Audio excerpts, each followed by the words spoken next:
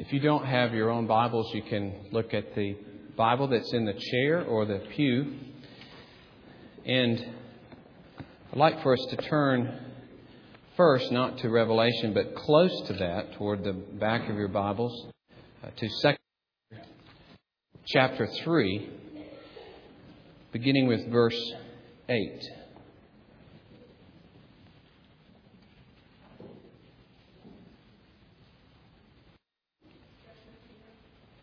2 Peter, this is page 1019.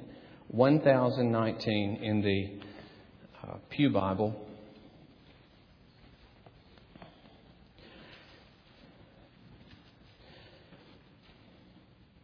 Actually, we'll start with verse 1. I want to read two portions of Scripture just to give some overall teaching about the last day and the formation of the new heavens and the new earth.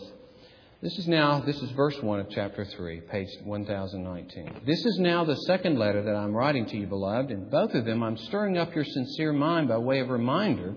You should remember the predictions of the holy prophets and the commandment of the Lord and Savior through your apostles. Knowing this, first of all, that scoffers will come in the last days with scoffing, following their own sinful desires. For ever since the fathers fell asleep, all things are continuing as they were from the beginning of creation. For they deliberately overlooked this fact that the heavens existed long ago, and the earth was formed out of water and through water by the word of God, speaking of Genesis 1, and that by means of these, that is, by means of water, the world that then existed was deluged with water and perished. But by the same word, the heavens and earth that now exist are stored up for fire, being kept until the day of judgment and destruction of the ungodly. Now, I want you to notice the emphasis in both the Noahic deluge and judgment and the final judgment is not the absolute destruction of the earth, for that didn't happen in the flood. The flood merely destroyed the sin of the world and preserved the earth. And the same thing, that the emphasis of the fire is for, as he says, the judgment and destruction of the ungodly. So this is an ethical judgment, first and foremost. But do not overlook this one fact, beloved, that with the Lord 1 day is as 1,000 years, and 1,000 years as 1 day. The Lord is not slow to fulfill His promise, as some count slowness, but is patient towards you, not wishing that any should perish, but that all should reach repentance. But the day of the Lord will come like a thief, and then the heavens will pass away with a roar, and the heavenly bodies will be burned up and dissolved, and the earth and the works that are done on it will be exposed. Or disclosed is another way to translate that. Since all these things are thus to be dissolved, what sort of people ought you to be in lives of holiness and godliness, waiting for and hastening the coming of the day of God, because of which the heavens will be set on fire and dissolved, and the heavenly bodies will melt as they burn. But according to His promise, we are waiting for new heavens and a new earth in which righteousness dwells. And so the idea here is like a purification of silver or gold, a purification of the world, particularly removing sin from the world, and then the creation of a new heavens and new earth, not an absolute destruction. So there is no more heaven and no earth, but a recreation of the heaven and earth, much as there was a recreation in the day of Noah. And then, if you would, now turn to the very back of your Bibles to Revelation chapter 21, page 1041.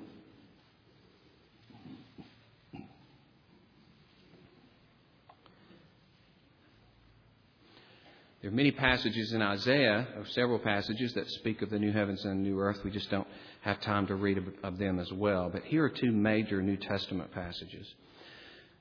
Revelation 21. Then, John, speaking in his vision, then I saw a new heaven and a new earth, for the first heaven and the first earth had passed away, and the sea was no more. And I saw the holy city, New Jerusalem, coming down out of heaven from God, prepared as a bride adorned for her husband. And I heard a loud voice from the throne saying, Behold, The dwelling place of God is with man. He will dwell with them, and they will be His people, and God Himself will be with them as their God. He will wipe away every tear from their eyes, and death shall be no more, neither shall there be mourning, nor crying, nor pain any more, for the former things have passed away. And He who was seated on the throne said, Behold, I'm making all things new. Also He said, Write this down, for these words are trustworthy and true. And He said to me, It is done. I am the Alpha and the Omega, the beginning and the end. To the thirsty I will give from the spring of the water of life without payment. The one who conquers will have this heritage, and I will be his God, and he will be my son. And then if you skip to verse 22, I saw no temple in the city, for its temple is the Lord God, the Almighty, and the Lamb. And the city has no need of sun or moon to shine on it, for the glory of God gives it light, and its lamp is the Lamb. By its light will the nations walk, and the kings of the earth will bring their glory into it. And its gates will never be shut by day, and there will be no night there. They will bring into it the glory and the honor of the nations. But nothing unclean will ever enter it, nor anyone who does what is detestable or false, but only those who are written in the Lamb's book of life. Then the angel showed me the river of the water of life, bright as crystal, flowing from the throne of God and of the Lamb through the middle of the street of the city. Also on either side of the river, the tree of life with its 12 kinds of fruit, yielding its fruit each month. The leaves of the tree were for the healing of the nations. No longer will there be anything accursed, but the throne of God and of the Lamb will be in it, and His servants will worship Him. They will see His face, and His name will be on their foreheads. And night will be no more. They will need no light of lamp or sun, for the Lord God will be their light, and they will reign forever and ever. Thus the reading of God's holy word. Let us pray.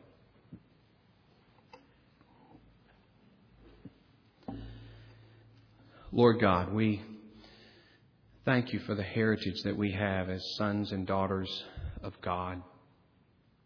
We thank You, Lord, that we can say, Abba, Father, and that the Father gives us the very inheritance of His own Son, the Lord Jesus Christ. That You, Lord Jesus, won for us not only forgiveness and acceptance with God, but favor from God, favor as brothers of Jesus Christ, favor as sons who are fellow heirs with Jesus Christ, both men and women now made official sons and heirs.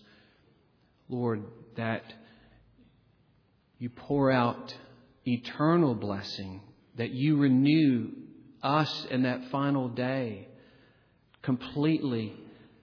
We have new bodies made into the likeness of Christ. All sin is removed, all pain, all brokenness in relationship. Lord, the whole creation is renewed.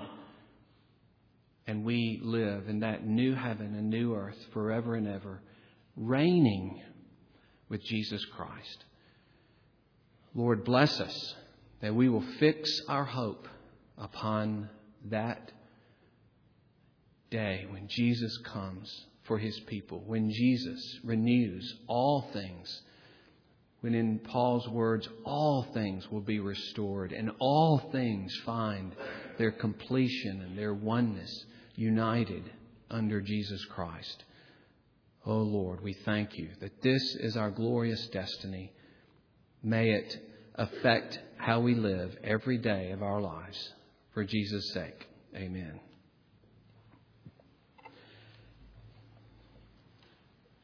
In a book that was given me a week or so ago by Wayne Martindale, he talks a lot about C.S. Lewis. In fact, the whole thing is about C.S. Lewis's view of heaven.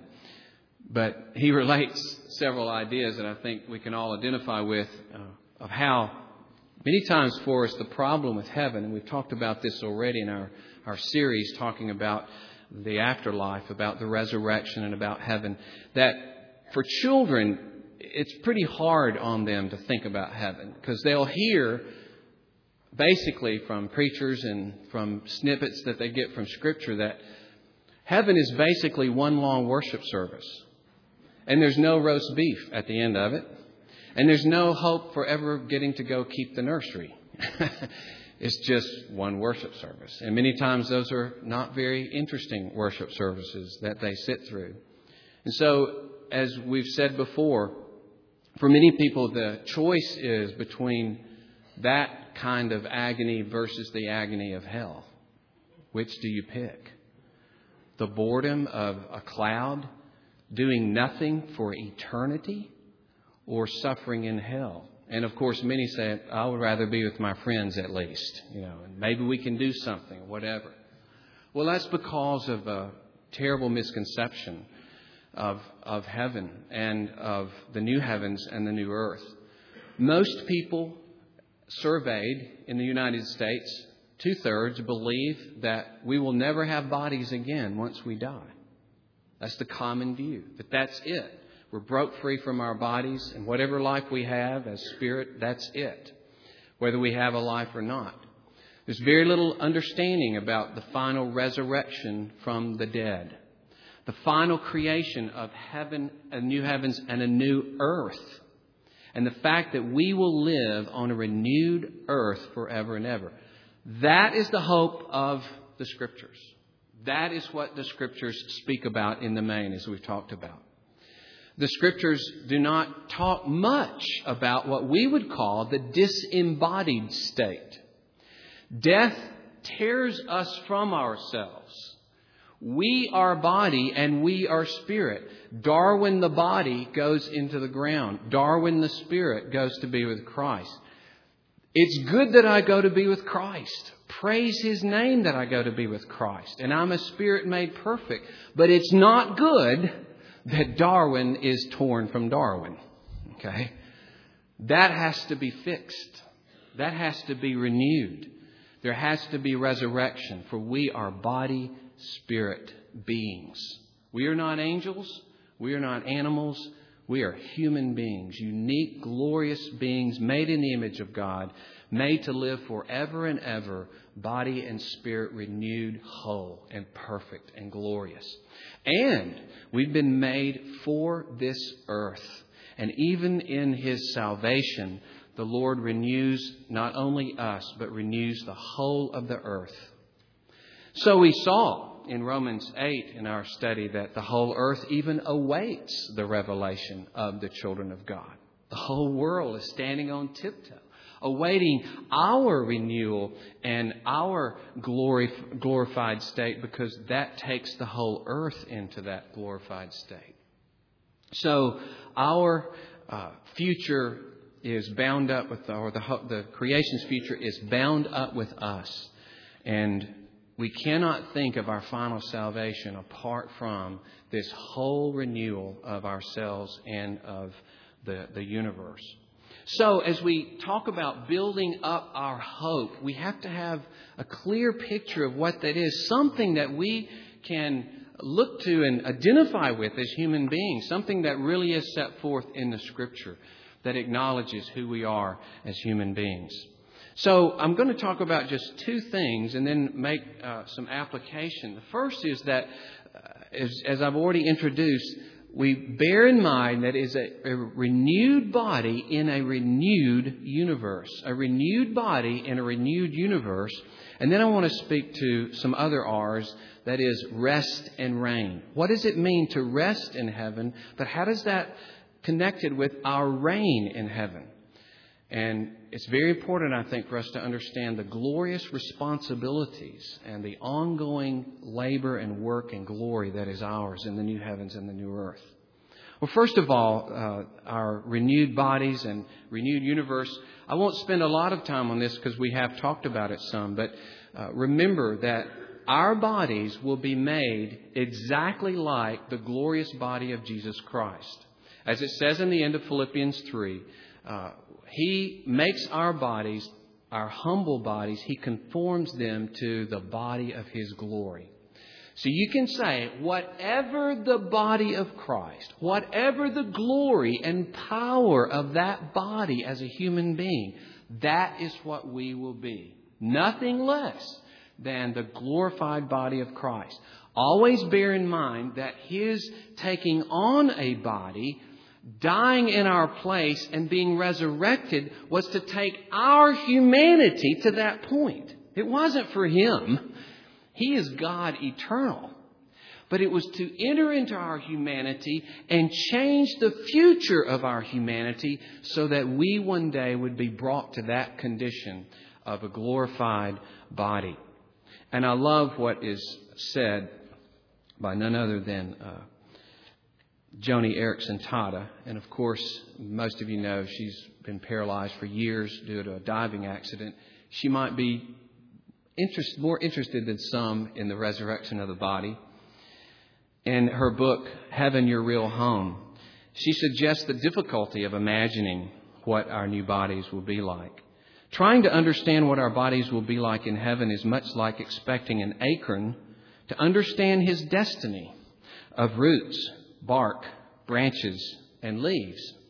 Or to use our illustration from a couple of weeks ago, or asking a caterpillar to appreciate flying, or a peach pit to fathom being fragrant. Or a coconut to grasp what it means to sway in the ocean breeze. Our eternal bodies will be so grand, so glorious, that we can only catch a fleeting glimpse of the splendor to come. I think of what computers were, as I understand, in the 50s, and maybe even later, but they would fill up a room maybe weighing several tons, and they would have tubes that would blow out regularly. And their computing power was minuscule. It didn't even approach what you can hold in your hand now. So you think of just the change of computers, in a few years in this earth. There's continuity. It's still a computer. Your body's still a body. But it has a power and an elegance and a glory and ability that we cannot conceive. Just like if you told them, do you know that you'll be able to hold in your hand something that's thousands of times stronger than this thing that fills a room? Can't imagine it. Can't imagine it. Well, a renewed body. And we can only try to grasp certain details. Perhaps Jesus' ability to move from place to place. Perhaps His ability to move within a room and out. Hugh Ross, the astrophysicist, posits that perhaps we'll live in several dimensions that will enable us to move in ways that we never could imagine. The possibilities are beyond our scope. But you see, we can trust in a God who has declared that He is making all things new and that He will make us glorious. But also the new heavens and the new earth that are clearly created, both in 2 Peter, this is mentioned, and in Revelation chapter 1. And in the case of 2 Peter, you see that the flood brought a kind of death and resurrection to the world. The flood was a decreation, so to speak. Going back to original creation, and then the waters subsiding again, just like in Genesis 1. There were the waters covering the earth, and then the dry land was formed. So this was a recreation of the world. It was not meant to destroy the world. In fact, there was even the promise to the world with the rainbow of His care of it. And so that's the analogy that we see in 2 Peter, that whatever the fire is, and it seems to be primarily ethical. And even when originally in the King James there was the word that our works would be burnt up, but better manuscripts have pointed to the better word used, the better transcripts, that these things will be discovered. That is, there's a kind of trying of the works of this world. And there is even the idea that perhaps many of the works of the things that have manifested the glory of God in this world will pass into the new world. You have some of that thought and some of the interpretation here in Revelation 21 that the kings and nations will bring the glory and honor into the city. That's one possible interpretation of what will happen as the glory of this world is cleansed and perhaps passes into and then is made even larger in that final world. If that's not the case, if we say in some case all the works of this world, all the architecture and art and technology has a fresh start, then no doubt in the new world that these things that so reflect the honor of God and so reflect the glory of God and our image of God will be carried on a level that we simply cannot imagine. So what we've got to understand is that when we go to heaven, in a sense, it's a temporary stay in heaven. It's what theologians call, of course, the intermediate state, not our final state. And so the Christian hope is not just that we depart with our loved ones to go be with Jesus. That really is not the emphasis in the New Testament. The emphasis is Jesus coming with those spirits and resurrecting His people and creating a new heavens and new earth. So that our departure from this world we must think of, as Whitmer says, the first leg of a journey that is round trip. Okay? So in a real sense, it's more accurate to say, about heaven, that is the disembodied state, I'm just passing through. Because that really is the case. You're just passing through that state in which you're going to be disembodied to the final state when you will be resurrected body and soul in the new heavens and the new earth. Some of our language and hymns really speak in a way that perhaps is not accurate in terms of Scripture. And interestingly, as we see in Revelation 21, in the new heavens and the new earth, the new Jerusalem, that is heaven, comes down to us. And we have these words in verse 3, the dwelling of God is with men. He will live with them. In fact, 3 times it says He is with us. This is Emmanuel indeed, God with us.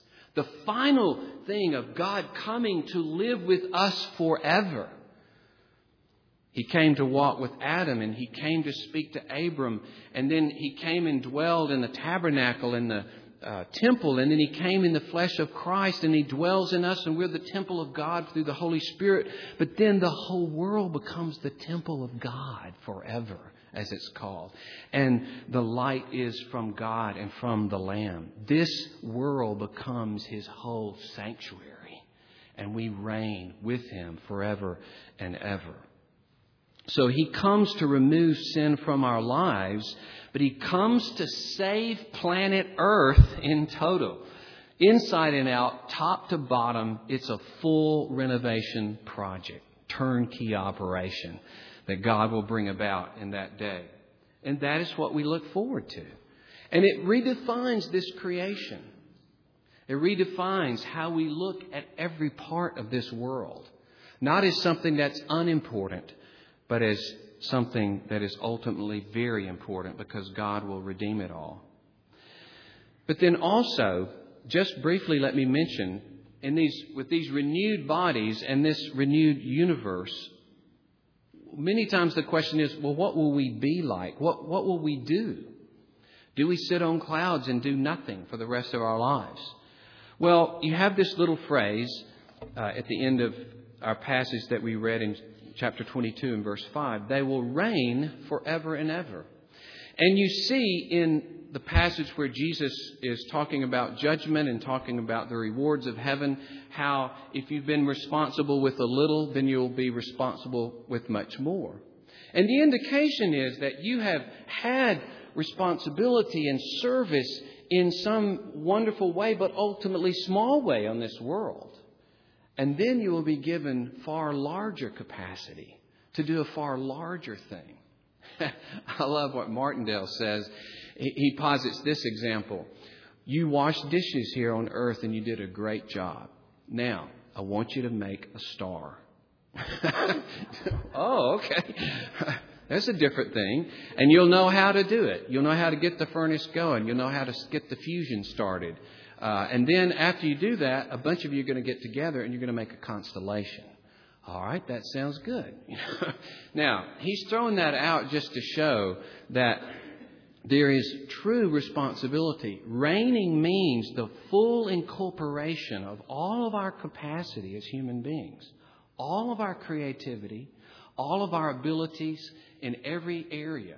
There's no reason to think that the arts will not flourish in a way we never could imagine, that technology will not flourish in a way we never could imagine.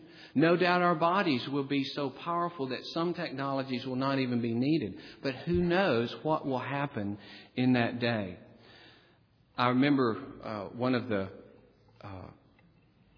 Star Trek movies where they had gone to this planet in which people's DNA was renewed regularly so that they lived almost endlessly. And they were talking to this, they were walking by and they saw this tapestry, and it was just gorgeous, breathtaking, detailed. Just couldn't imagine that somebody, and they said, this is the most beautiful thing we've ever seen, this tapestry. Who did this? And they kind of were looking around and said, well, that's one of our trainees. They said, what? Yeah, they've been in training. They've been apprentices for 50 years. And perhaps in about 20 more years, they'll become a true artisan. And you kind of get a picture of what would it be like, if there was this amount of time. With unlimited time, without the crippling effects of sin, without the constant distractions of the curse, with greatly expanded capacities of mind and body, with joyful focus and energy, constantly lost in the wonder of what we're doing, like the sled dogs that were described by one book I was reading recently. They said as you walk by the row of sled dogs, they were just yelping and biting almost to get to go. And if another sled dog was chosen, they would nip at his feet as he walked by because he was going to get to pull the sled that day. And then when they got to the sled, they said, the thing you do, you don't ever leave your sled alone, because if you do, they're gone. They'll be 100 miles down the road. They don't care if you're on there or not. They're going to move it. They're going. And the joy that these dogs had at this rigorous work, what an analogy to the way we are made for the work and the labor and the glory of that day. Like somebody totally lost in a hobby they just can't get enough of. But that's the labor and the glory of our work. And then imagine that we're working in concert with one another without jealousy or attack or undermining one another, but finding constant delight and satisfaction in one another's fellowship and in one another's contributions. What will be the cultural, technological effect of that in the new heavens and the new earth? What will be the greater work and responsibility that we will have? And you can just imagine the difference between somebody 1,000 years ago suddenly coming into our day. I've imagined driving down the highway sometimes 70 miles an hour at night in a city. What would happen if somebody from 1,000 years ago was just plopped in the seat next to me? Of course, they'd be scared to death going 70 miles an hour. But lights and sound coming out, and this city, they could hardly imagine. They couldn't even imagine what's going on. It would be such a bizarre thing. And yet God is talking about a whole new creation of heaven and earth that we will enjoy forever and ever. We can't conceive of it. We can't conceive of it. But He's bringing it about for our glory. Now, just to close with an application. Here's the basic application I want to set before you. You and I must therefore distinguish between the world as the world opposed to God and the world as it is God's creation.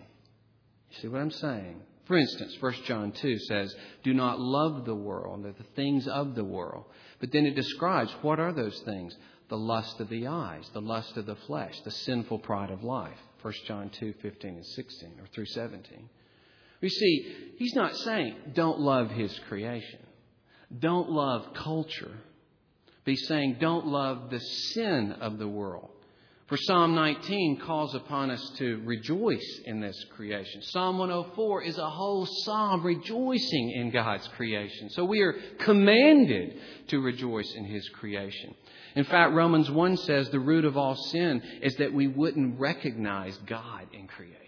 and we wouldn't delight in Him in creation. So we're to run from sin, but stay plugged into His creation. And when Peter says that we are aliens and strangers in this world, he's not saying we're aliens and strangers in creation.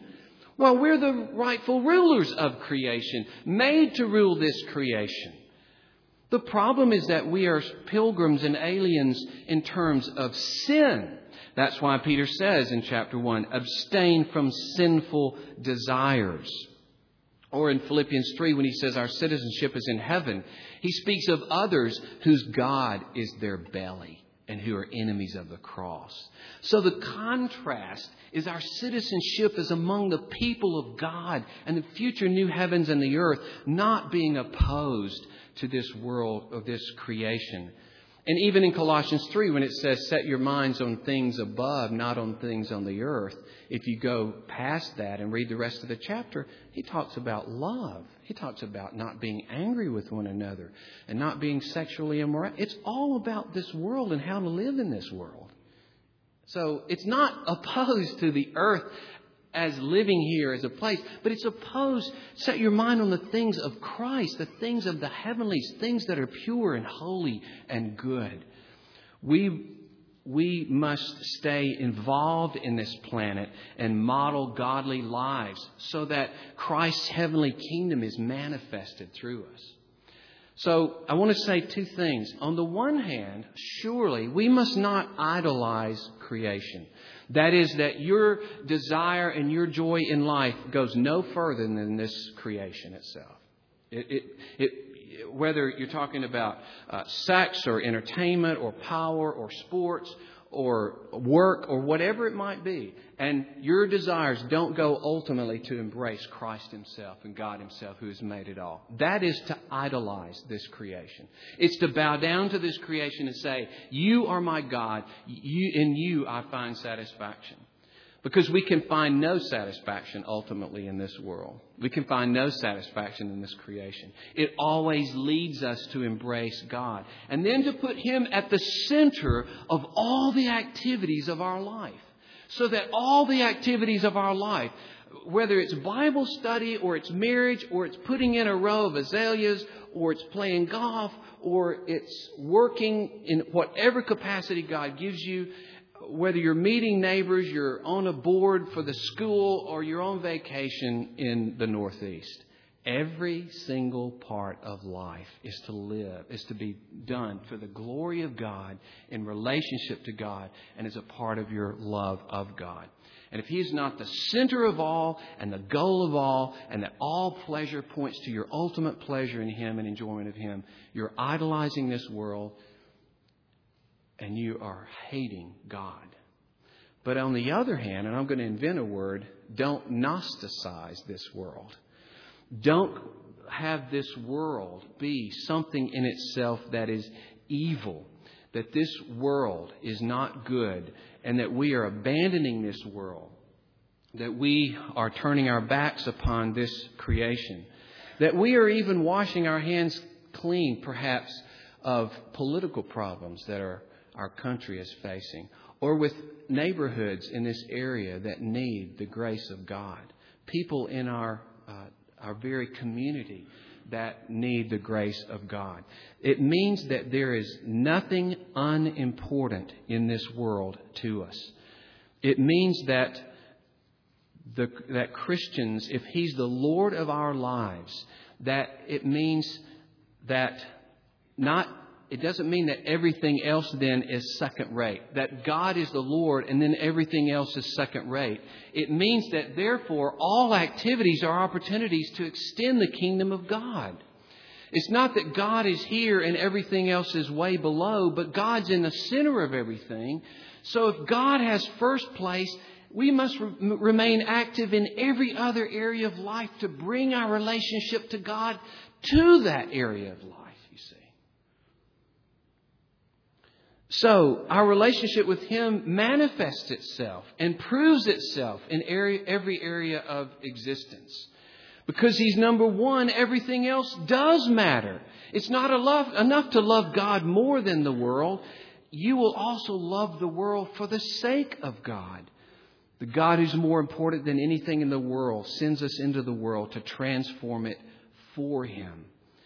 Nothing must be elevated to His level, that's true, but nothing can be dismissed. There's not an unimportant part of your life, and there's not an unimportant part of this world to which the kingdom of God cannot extend itself. And that can mean in every encounter you have with every person.